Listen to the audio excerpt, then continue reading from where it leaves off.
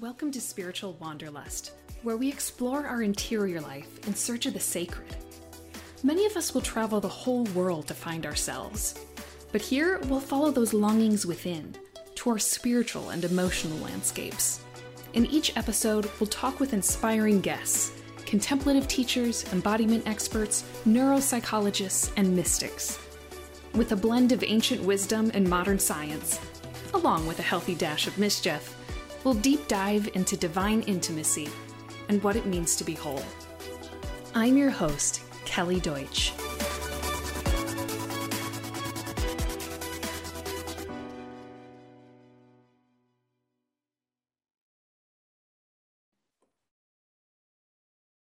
Hi, everyone. Kelly Deutsch here. Welcome to our next episode of Spiritual Wanderlust.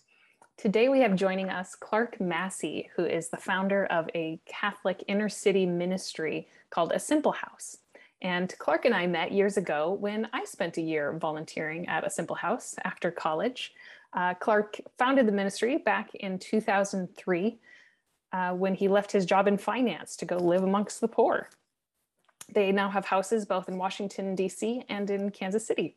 And I'm excited to have Clark here today. Clark, welcome. And to start us off, would you mind sharing a bit with us about the inspiration to start Simple House? Maybe a little bit of your backstory and how it all began. Good, yeah. So we founded Simple House 2003, Washington, D.C. The idea was to kind of have a voluntary poverty ministry where no one would make a living from the ministry and kind of live in the rough parts of town, Southeast Washington, D.C., and try to meet people as friends, go into people's homes, try to help them wherever they're at. Don't have a ministry. We were trying to purposely non-institutional. Like we weren't going to be a place where we sat behind a desk where you brought us a form and we said, do you qualify? We're just going to meet people, talk to them, and then just kind of let things grow and have about as much, I still think even today, we have as much freedom. Our missionaries have as much freedom as anyone's ever had to determine how to help people and how to befriend people and love people. And that's one thing that I've always been struck by, while I was volunteering even, that I remember once being at someone's house and their social worker came over and their total demeanor changed. It was all yes, ma'am, no, ma'am. And as soon as they left, they're like, oh, and they could just let their hair down. And they never, most people didn't even know the name of the ministry. It was just like, oh, Clark and them are here. That struck me so much because it was more human, and it was very non-institutional. And I think how did you come up with that? Where did that come from? Right. I even think in a perfect world, the ministry wouldn't even have a name. I mean, I think we have to have a name in order to have a website, in order to fundraise, right? But I really want it to be Clark befriending, or Julia or Sarah, whoever the person is, just befriending, The goal of our ministry, kind of where it came from, was I was a member of two different ministries. I was a member of a ministry that was going into the projects on Thursday nights and doing Bible studies for kids. And it was very kind of organic. We had a basement room in a project building. And then we'd send these people we called Pied Pipers, and they'd just walk through the neighborhood and all these kids would start following them, And then we'd have this Bible study that would be absolutely nuts. We had to have bouncers for the Bible study. And if you could hold those kids' attention for 15 minutes and make it look anything like order, you were an amazing teacher. You know what I mean? Like there were pipes on the ceiling and people would literally hang on the ceiling, during while working with the kids. And it was a great thing. But what struck me was I got to go door to door and meet the mothers of the children, because everyone in the neighborhood was a single parent family and it was all women. And when you would knock on their doors, it would be like they couldn't believe you were there. Like, what are you doing here? And I think it was because they were getting excellent help from institutions. They were getting food stamps, they were getting housing, they were getting, all of these things to help them get along, but they were getting very little help from the church or just from friends, And the other ministry I was doing at the time was a Catholic worker house, which is kind of this tradition of having a house that's just very personal and welcoming people one-on-one as friends and having them eat at your own table and shower in your own shower. And so we were running a little house near DuPont Circle in DC that was a little bit rougher place than it is today, serving like a couple hundred people on a Monday, Wednesday, or Friday, you know. But those guys were getting a lot of church group help, and I found that they were kind of closed to friendship and relationship. Like they were very used to, like, group from Iowa came in and cooked for us, and they were very happy to see them, and could have like the 3-4 line conversation with them, right? But they wouldn't have necessarily the deeper conversation. Whereas like when you went in and met these mothers, they were just like pouring forth, you know. So the goal of Simple House was to create a ministry where we could really help those families, because those mothers were the ones really fighting the good fight. I mean, they were in the worst neighborhood with the worst schools, with almost no money, trying to keep their kids, you know, trying to raise their kids, right? And so we wanted to help them in a very personal way that they seemed very open to. And that's kind of where the ministry came from. Yeah. Yeah. And I find your story fascinating too, because I mean, you left everything from the financial world, right? I mean, how did that come about? That must have been quite the St. Francis switch. I feel lame even trying to talk about it, but it's like, there's something in the gospel to me that's like dynamite, right? And we're always trying to explain away the dynamite. Like, it's hard for the rich to get into the kingdom of heaven. Like, every so many years, that verse has to be read in every Catholic church. And then you spend 30 minutes trying to explain why it doesn't say what it says. You know what I mean? Like, and these to me are the most dangerous verses in the Bible, and like, at least listen to them, right? So to me, it was like, do I just try Jesus at his word? There's a lot of, it's weird for me to even say this because I don't even recommend this. It's like, there's a whole lot more ways to go crazy while trying Jesus than for have it work. Yeah. But like, and to me, it was like, I really want to be friends with the poor. I really want to know them. And it's worth trying this. And if it fails, it fails, and that'll be fine. But it's not worth not trying. Like, not trying didn't feel like an option, you know? Yeah. What led to the switch? I mean, was it a pretty distinct moment in time, or was there a lot of soul searching involved? I mean, because I think I remember you telling me once, I hope you don't mind me mentioning this. I think you said once that you didn't even own a refrigerator because you just like ate out all the time. Like, you didn't need to, you were making plenty of money. Yeah. Well, I certainly never cooked at home. I had this funny situation where when I was kind of trying out things, I got this apartment and I moved in with my clothes and a sleeping bag and no furniture. And I think this is a great way to do it, because most of us, we have like all these possessions, and then you try to limit down. You see what you can do without. But it's a different approach when you like kind of start from zero and say, what do I need? And you start adding, and you find out you need a fork, you need a shower curtain, you need just a few things, you know, Right. but you actually do need them, you know. So where was I going with that? Yeah, like what led to the switch? How did that come about?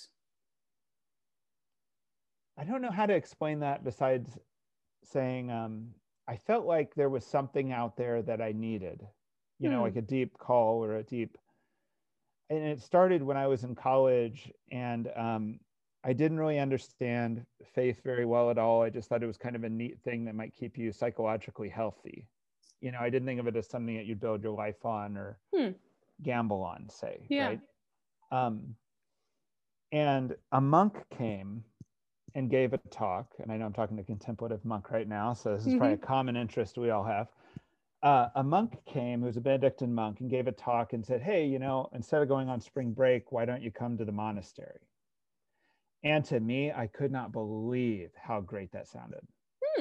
Like, I think I had this idea that truth is out there, and that if you seriously go and are quiet and search for it, you will find it, you know?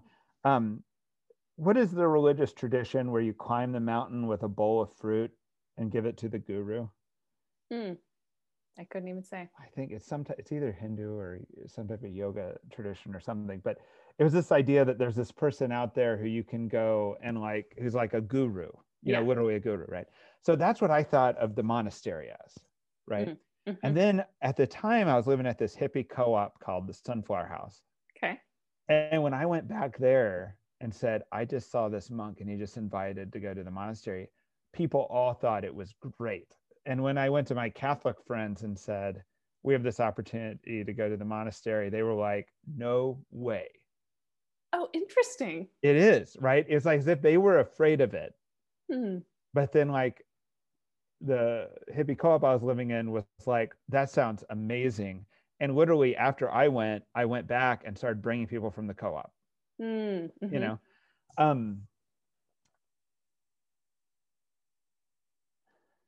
So there was this like idea of like wanting to find the core of meaning or the truth and kind of wanting to go to this like monastic idea of doing it. Mm. And I think somehow with me, I thought that truth is with the poor, kind of based on the Beatitudes of blessed be the poor, like the poor of this treasure that we need to unlock. And like, and when they said blessed be the poor, they didn't mean this like beautiful poor person who's extremely moral, who, has all these virtues.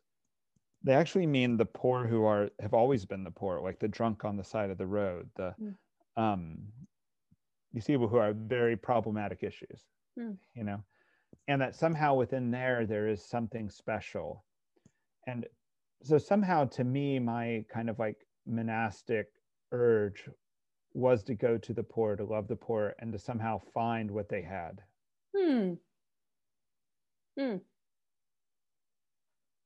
Yeah, I'm as I'm listening here, I'm picking out some of the various influences. Just the monastic influence. It sounds like there was a little bit of maybe the experience at Catholic Worker and some other ministries that you're like, I like some of these things, but I also want to do something differently. What else would you name, whether as figures, movements, saints, other people who are inspirations or influences to the ministry? I'm going to kind of go off what you're saying a little bit different direction in that. Sure. I remember deeply that my grandfather was very holy, and he was a farmer, and I don't know if he made it all the way through high school, right? But he had a bunch of kids, and he just spent a lot of time alone in a field, and he was the type of guy that you could like say an idea to about God or about truth or about life, and he would know if it's right or wrong, but he wouldn't necessarily know how to intellectually break it down. Like you could almost like encourage you if he knew you were on the right track, or he'd be quiet if you weren't on the right track, And then I remember going to college and meeting people and seeing this kind of thing that was in me too, that's like very proud. Like, we have it figured out. We're worried about the United Nations here, right? And then I'm thinking of my grandpa, who doesn't worry about the United Nations at all, but seems to know something about life. Yeah, like wisdom versus knowledge almost. That would be a way to put it, right? But in a way, we disdained the wisdom because he was uneducated, or he wasn't with it, and he wasn't concerned with these big important issues that we actually had no influence on. He was concerned with what he actually had before him. And I feel like that's part of what the poor have. That this is like part of what the treasure of the poor is. And so I really wanted to be personal, like Dorothy Day and like the Catholic Worker. I really wanted to make real friends with the poor, the way St. Paul said, not just help, but be real friends. And part of being real friends is authentically sharing, helping them, sharing of your goods and sharing of your spiritual life and all these other things. So it was really kind of like this idea of like kind of breaking that down and just getting to the most basic form of helping people. Yeah. It reminds me of, was that Oscar Romero who said, you say you love the poor, tell me their name? Yes. And there's something like this, that when you try to help all the poor, or quote, fix the problem, you actually end up fixing nothing. Yeah. Talk to me a little bit more about that, because I feel like there are some ministries that, like, I don't know, Catholic aid organizations or any kind of aid organizations that help millions, whereas you know, I don't know what your guys' scope is, if it's dozens or hundreds or something like that, but talk to me about the difference between those two, because I could see some people saying like, well, there are others who impact more. Right. And I think this is very interesting in the context of Mother Teresa. Like Mother Teresa is a big influence on us too, but she would pour resources into someone who was dying. Like she'd pick someone out of the street who's dying who has 3 days left to live. And when she died, I remember picking up the New York Times, and I went to the opinion page where they're like eulogizing her, and they like had equal space between the negative and the positive on Mother Teresa. And it just blew me away that there was this huge negative article on Mother Teresa, and but I'm glad they put it there. I think it clarified things. It was this article of how Mother Teresa is not actually fixing the problem. Mother Teresa needs to be training new engineers in India. Mother Teresa shouldn't be pouring resources into the person who's dying on the street, you know? But I think that I think that critique is just based on a different eschatology, meaning like if Mother Teresa believes that these people are eternal, then every act of true love is an eternal act, and in a sense has value into eternity. Whereas if you believe that life is truly over when life is over, physically, then you're just working to maximize consumption or enjoyment or happiness, like within that span, and anything that's not maximizing that looks ridiculous to you. Right. And so I think that Simple House is trying to center itself on that eternity, that like every great act of love is eternal and will like have this eternal benefit. And I have faith in that. And I have more faith in that than I have faith in getting this kid to go to college. Although I'm not against getting the kid to go to college. I just won't do that at the expense of the other. Yeah. So where does that fit in your grand scheme of things as far as working for systemic change? Because I feel like that's an important thing, but is that just not what your ministry does? Or how do you relate to that question? I think most people need to make systemic change secondary to personal change. And I think that if you're doing everything correct, helping the persons, then you will also start addressing the systematic. But if you skip the persons, somehow it backfires. I believe that we're a justice ministry inadvertently, but we're primarily a love ministry. All the time we're fighting for justice. There's like little issues we have going on right now where we're even going to hire a lawyer for someone to make sure that they aren't railroaded, but I'm really doing it because I love that person. I'm not doing it because I'm trying to get a systemic reform. But I want, I guess, I don't know how to say both, that I want systemic reform and I'm willing to work for it, but the person's always first and love is always first. Yeah, that whatever systemic work you are doing is born out of a loving relationship, it sounds like. Right. Yeah, that's lovely. I believe it's lovely, but unpopular. Sure.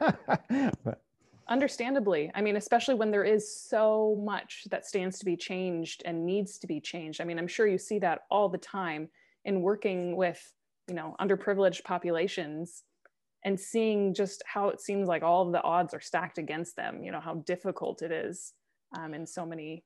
Well, I have two thoughts. Like, I want to talk about systemic change, but one thought is I just think there's a lot of ways people could radically improve their lives right now without a systemic change. For most of the people I work with, stop using a substance or apply yourself to a job. A lot of good things could happen for that person very immediately, right? But then the other thing that's kind of in the water right now is I feel like there's this like way of judging all history as conflict, conflict between groups, and they could be races, they could be economic groups, but it's explaining all history as power struggle, right? And I think fundamentally Christ needs to break that, and I don't believe fundamentally that's what history is. I don't believe that Martin Luther King was just fighting for power struggle between races. I think he was fighting for something deeper and more right and more loving than that, So what's weird though is that like as that way of thinking has become more popular, just seeing all history as this power struggle, our ministry looks more silly. I believe it actually attacks the core of what we do. And I think it also kind of attacks the core of Christ, in the sense that Christ is a person at a time intervening in history and radically changing it, not for power. Mm-hmm. You know, and I think as followers of Christ, that's kind of our job too. You know, so to explain everything in terms of just struggle and power and systemic oppression, I think doesn't work with our worldview totally. It ends up making the church the arm of Western spiritual colonialization or imperialism. You know, that like missionaries are just Western imperialists we're in the spiritual arm of Western imperialism. And I think that that's just not true. And I think that, you know, and so I feel a need to reject that. Yeah. And I mean, that's, especially living in the Northwest now, I mean, that's such a cry of people, is like, we need to decolonize Christianity, you know, because there is that sense of, I don't know, white Protestant domination that needs to just spread itself. I think there's this interesting thing, like Geronimo, I don't really understand the history of this that well, but Geronimo, when he kind of did his last stand, he was speaking Spanish and he was Catholic and he had all his kids baptized, you know? So there was a sense in which we weren't really just fighting, like, it wasn't just like, the story of human history is far more complicated. Sure. You know, like there's a lot of biases that are happening that aren't what they appear. I don't know how to unpack that fully. Yeah. For those who are just joining us, I'm talking with Clark Massey, who is the founder of A Simple House, which is a Catholic inner city ministry. And so we've been talking about his influences, background, how he founded this ministry or organization, this group of friends who go about loving the poor. And Clark, I'm curious if you have any stories that are top of mind as far as how working with the poor, some of these specific friendships and relationships that you've developed over the years have changed you. Before I did Simple House, and it was very important that I think that Simple House is non-professional, that like I have to earn money doing other things. You're seeing the back of my workshop behind me right now, you know. It kind of tries to create purity of heart. And I think before I did Simple House, I didn't feel like I lived in purity of heart. I didn't feel like I'd really tried or given everything yet, you know, and somehow getting in that space allows peace, you know. Can you tell me what you mean by purity of heart? It's kind of a state where you feel like you're trying to do the right thing. You believe you've tried your best and you're kind of leaving it out on the field, you know, and you're not like having to second guess yourself all the time or consciously critique yourself all the time. I'm not doing a great definition of it because it's such a mysterious concept. Yeah, it sounds like it has to do with authenticity and living in alignment with like who you are and how you're made. Right.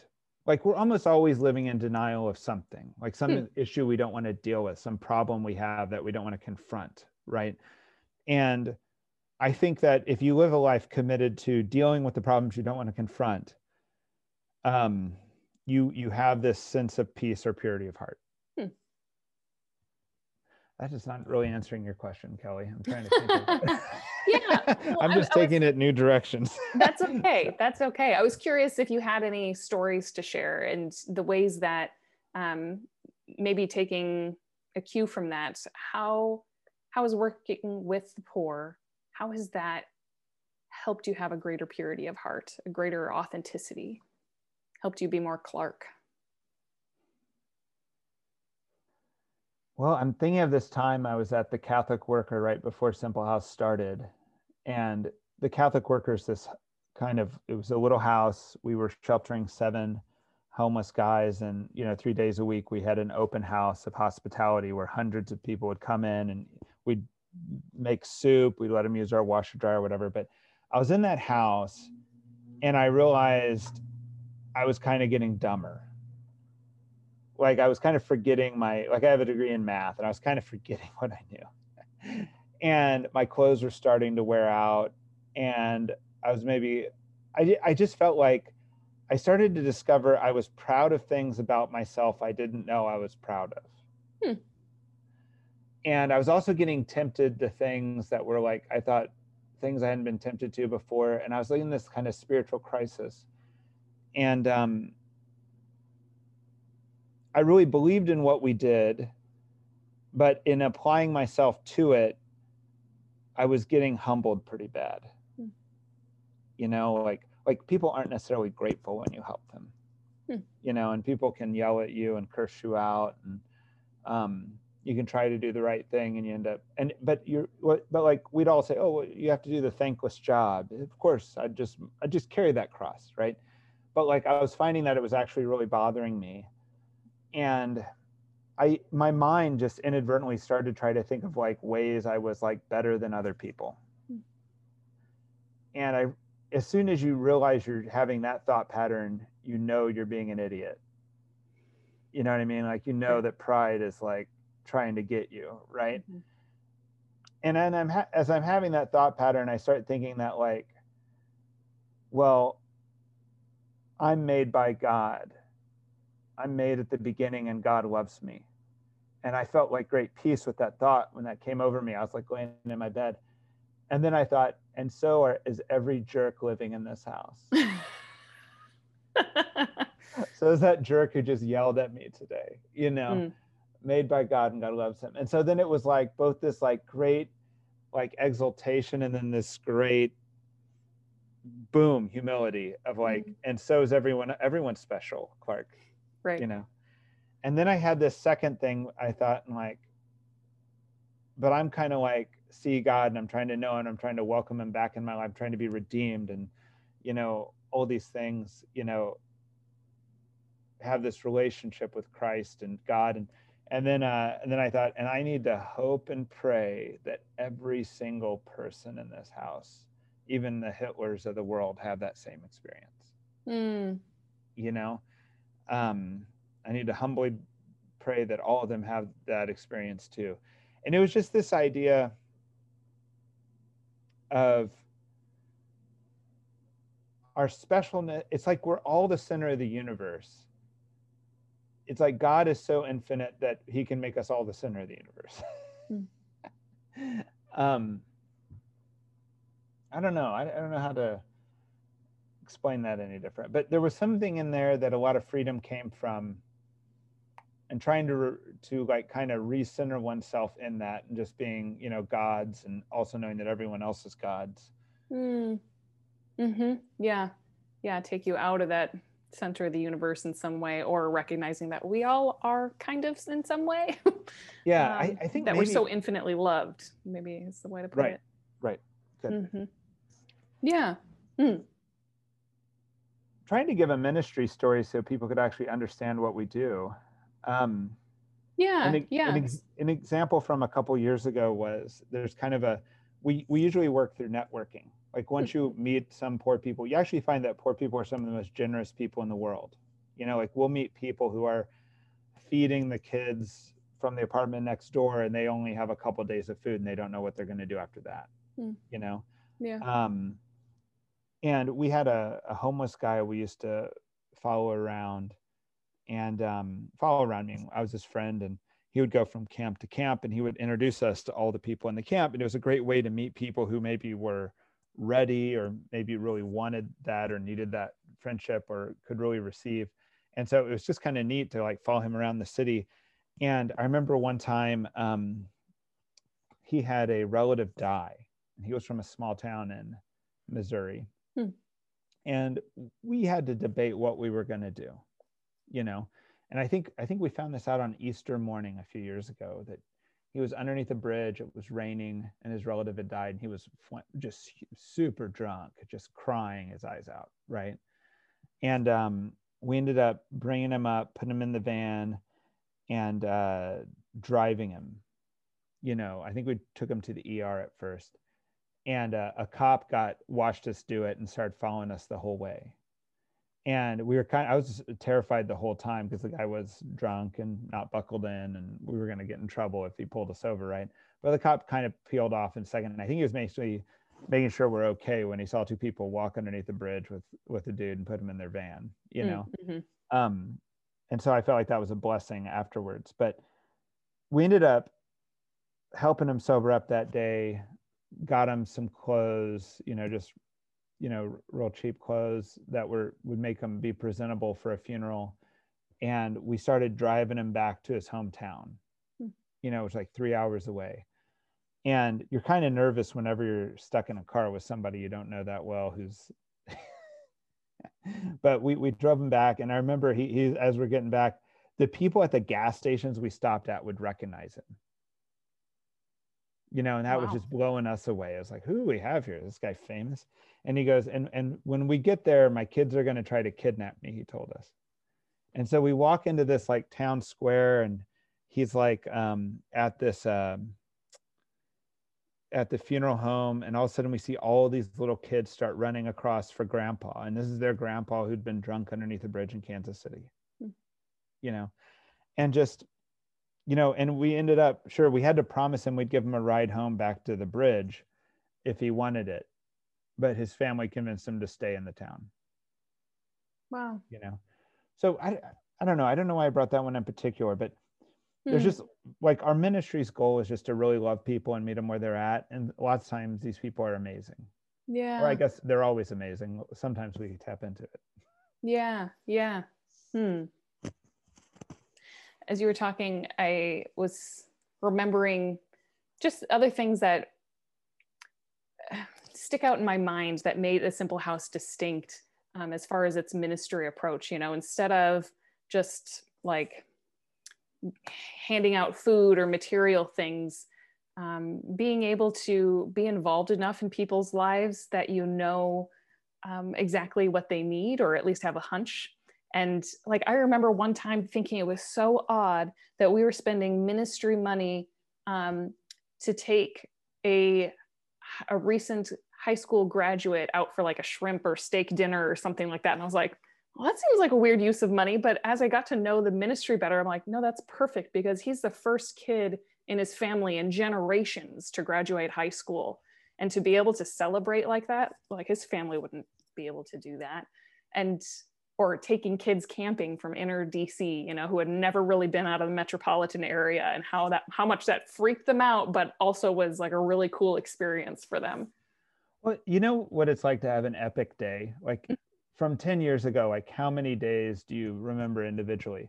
In my mind, if we ever are out with someone and we have an epic day, like that 10 years later, they remember that day, we're doing something right. Yeah. That's lovely. Yeah. And our goal as a ministry is, it's like, be prayed up, have your heart in the right place, go do ministry. And when you come back, any idea you have, we call our slogans like an experiment in Christianity. Pitch your idea. And if you can convince 4 or 5 well-meaning Christians that this is a good idea, we will try to do it. And it could be as crazy as like give someone a car, to, whatever, a shrimp dinner, to just like help with a water bill, And our goal is to always be a pass through. So we take all the money that comes in and we're trying to pass as much of it through to the poor as possible. Yeah. Tell me a little bit about that, because you were the first group that I ever heard of that voluntarily lived corporate poverty. Like, what does that even mean? I think it means 2 things. I think one, it means that no one's going to make a true living off what we do. And so we've kind of capped, no one's going to make more than the federal poverty line for being here. Like some people have gotten on to be married like myself and have kids. And so we do like give a little bit higher stipend, but most of our first year missionaries get $200 a month, room and board, But then the other part of corporate poverty is to not invest, to not get like a fat endowment, and to try to spend the money that comes through. The only reason why we tend to save would be as if we think we're going to expand. So that happened once. We were in Nicaragua for a few years, and then they kind of had I don't want to call it a revolution because it failed, but it became very dangerous and we had to evacuate the mission. But like, if we have a project like that we're thinking about doing, we would save, but that's the only reason why we would save. Yeah. And if I remember correctly, let me know if you still do this, but it was like essentially your budget was 1/3 of whatever you have in the bank. That's the goal. The Yeah. goal is that we're spending about 1/3 of what we have every month, or more. There's probably I don't want to act like it's never happened that we haven't always perfectly lived that. Sure, sure. So Yeah. But I mean, that's pretty remarkable to be able to depend on donations or divine providence or whatever it is enough that it's like, okay, we only have 3 months of funding at any given time. Although I can imagine how much that um, provides a sense of solidarity with the poor. Like, yeah, we don't necessarily know where things are coming from either. it kind of, for me, it came from St. Francis. That's his Hmm. attitude, but also it's a corporate finance idea. Hmm. That like if you have a company that has a large cash reserve, you can actually just show that the management's not as productive. you know and I think it's true in nonprofit world. Like nonprofits can get enormous endowments and they actually do less work when they're in that situation. And I don't try to be critical of all other groups. I didn't want us to ever fall into this thing where we were hoarding resources and not passing them through Mm-hmm. to the poor. Yeah. Yeah. I feel like it allows you a kind of radical generosity where it's like, all right, we have this much fun money for the month, like ministry money. How are we going to spend it and help those that we love? Yeah, that's really cool. Hmm.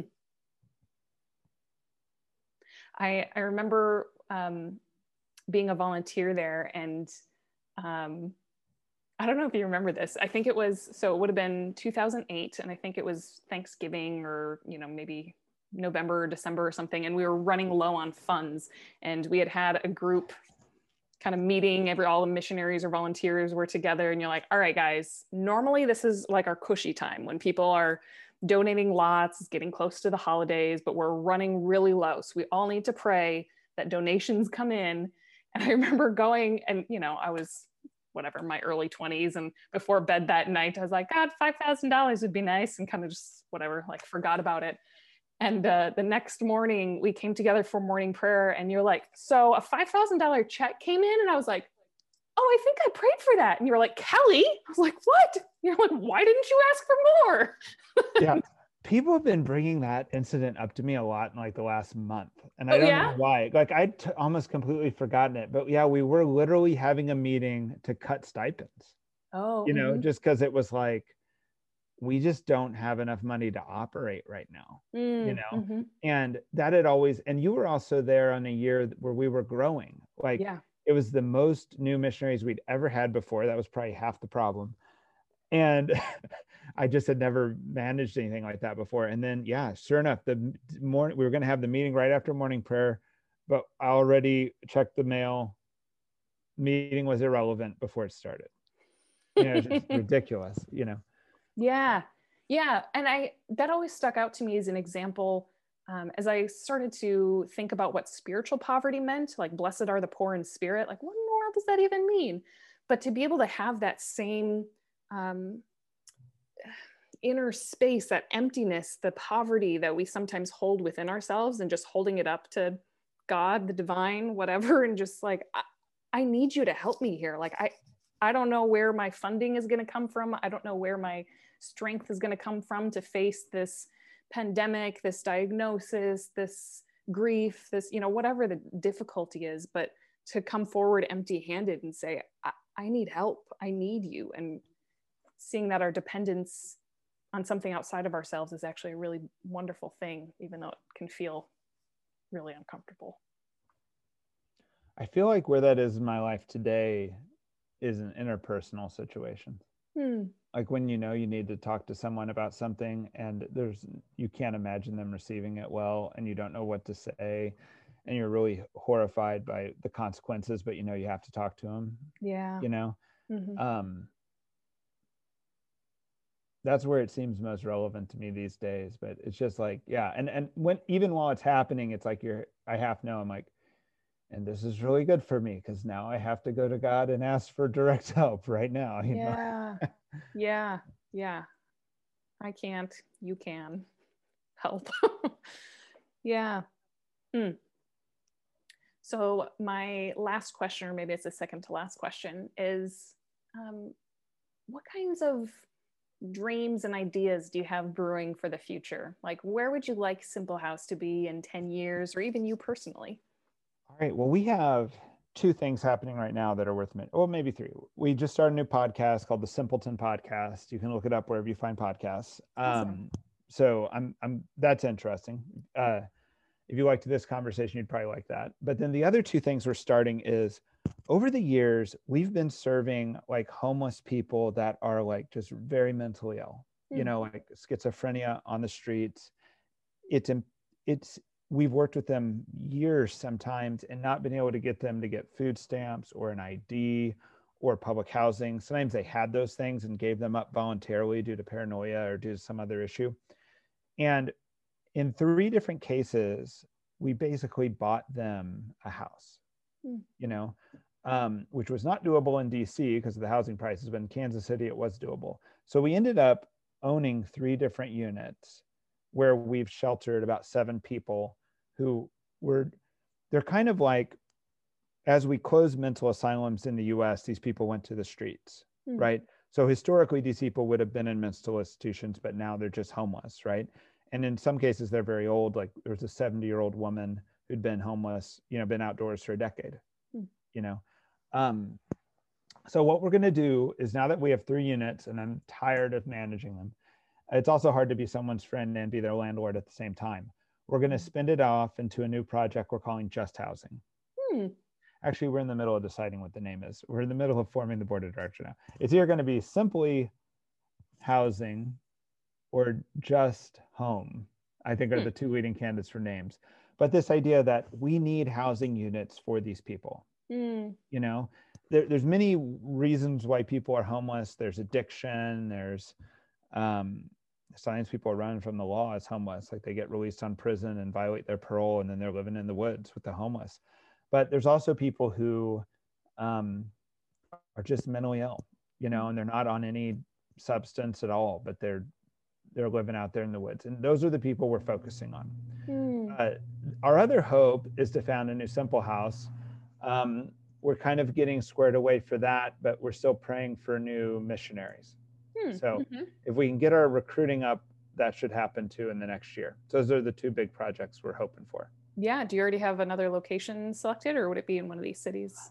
I don't want to announce where I'm thinking of, because I don't want people lobbying me for it too much, Fair enough. But I'll tell you what, it won't be any farther apart than Kansas City and DC. We're tired of making that drive. Got it. Yeah, that's somewhere halfway in between would be nice. Yeah. So if people wanted to find out more information, whether about volunteering or supporting you guys or just learning more about what you do, where should they go? Simplehouse.org. And if you want more like the up-to-date, we have a newsletter, and we also have the podcast that'll kind of be keeping people up to date what's going on. Awesome. Thanks so much. Thank you, Kelly. I feel like I don't know how to do an interview that well, and thank you for having me and muddling it through it with me. Oh, absolutely. No, it's always a gift. I mean, to have conversations not only with old friends, but also with people who are trying to do good in the world, even if we're not sure of, like, this is an experiment Christianity, like you said. I mean, that's all of our lives. And so I think that's a beautiful way to explore living life. Let me ask you, like, when I met you, you were, you're from South Dakota, right? Small town. I read your resume. I think you had a 4.0, in college and probably high school. And then you've been through a lot since you left Simple House, right? And now you're in this really interesting space too, where you're kind of deconstructed some of the basics of spirituality and just the basic building blocks. I like the word deconstruction is always a little bit interesting to me, because it's like you deconstruct the unnecessary to get to the fundamental, and then hopefully you build back up, but you don't. But like in Catholicism, I think it's a problem that sometimes we have so many traditions, some of which are fundamental, some of which aren't. Right. And trying to get to a point where you can sort that is quite the thing, Right. Yeah. I like to use the analogy or image of this like divine spark that started, you know, basically any major world religion where there was some sort of encounter with the divine that, you know, whether you were Jesus or Buddha or Muhammad, that there was something profound there. And, you know, speaking from my own Christian tradition, you know, there was the original 12 followers, and then the other followers who were like, oh my gosh, guys, look at this spark in the you know, this flame in the desert that we're all so excited about and have been personally transformed by. And so we start to gather more people, but as more people come, you know, and there's this flame out in the desert, you have to start, you know, building some structure around it. Like, how are we going to gather around this flame? Like, oh, let's all like sing this song together about the flame, and let's have, you know, all our liturgies and our institutions and structures slowly get built up, because, you know, when there's thousands of people coming on pilgrimage to see this flame in the desert, you know, we got to figure out like, what do we do with all of these people? Well, we better set up a few rules, because sometimes people are getting into brawls, and we shouldn't be arguing about, you know, is the flame yellow or gold? I don't know, you know, just the simple things like that. But sometimes that institution gets so fossilized that we get more concerned with, are we singing the right song, you know, as we circle around this divine spark and all of the stoneworks that are now surrounding it, that sometimes we forget about the original flame. And so I think the important thing is to recognize that all of our liturgies, all of our rules and institutions and things that we create around it, our spiritual practices, you got like the rosary, and you got the liturgy, the hours, and scripture, and all these things, which are so wonderful, but they're all trying to point us to that one center, that one source. And so it's like, use those in as much as they serve encounter with that divine spark. Yes, use what serves. I think that's very valuable. Yeah. You know, are you hearing the same thing I am? I'm hearing a lot of like secular talk these days that's kind of pro-religion, in the sense that it's like anything that people have been passing down for thousands of years must have some value evolutionarily. Meaning like, or they wouldn't have spent all this time passing it down. You know, there must be something necessary about it, you know? Yeah. And I think that's true. And I'm glad about that. I'm glad that people like aren't dismissing religion necessarily out of hand. They're thinking there must be something good in it, or it wouldn't have continued to survive, you know? But at the same time, I want the scandal of Christ. Like, there's dynamite in it. There's things that are like crazy sounding, yet very true. Like, Jesus was so good, we had to kill him because he was messing things up. Yeah, there is something very scandalous. And that, I mean, like you said earlier, that some of the things that he said, we spend our lives trying to explain away, you know, like, no, but he did. I mean, this is what he meant. Like, you don't really have to give everything away. Like, well, well, then but what he also meant the things that sound mean, as weird as that is to say. You know, I've always been wanting to do these Bible studies on King David in the Old Testament, a man after God's own heart. Like, he should be maybe the ultimate saint, and wow, was he crazy. You know what I mean? Like, but anyway, I'm sorry, off track again. But anyway, thank you so much, Kelly. Yeah, I'm so thankful for our conversation and your willingness to join us here. And yeah, please, everyone, I encourage you to check out A Simple House. They do great work, and definitely is one of my organizations and charities of choice. So thank you. Thanks, Clark.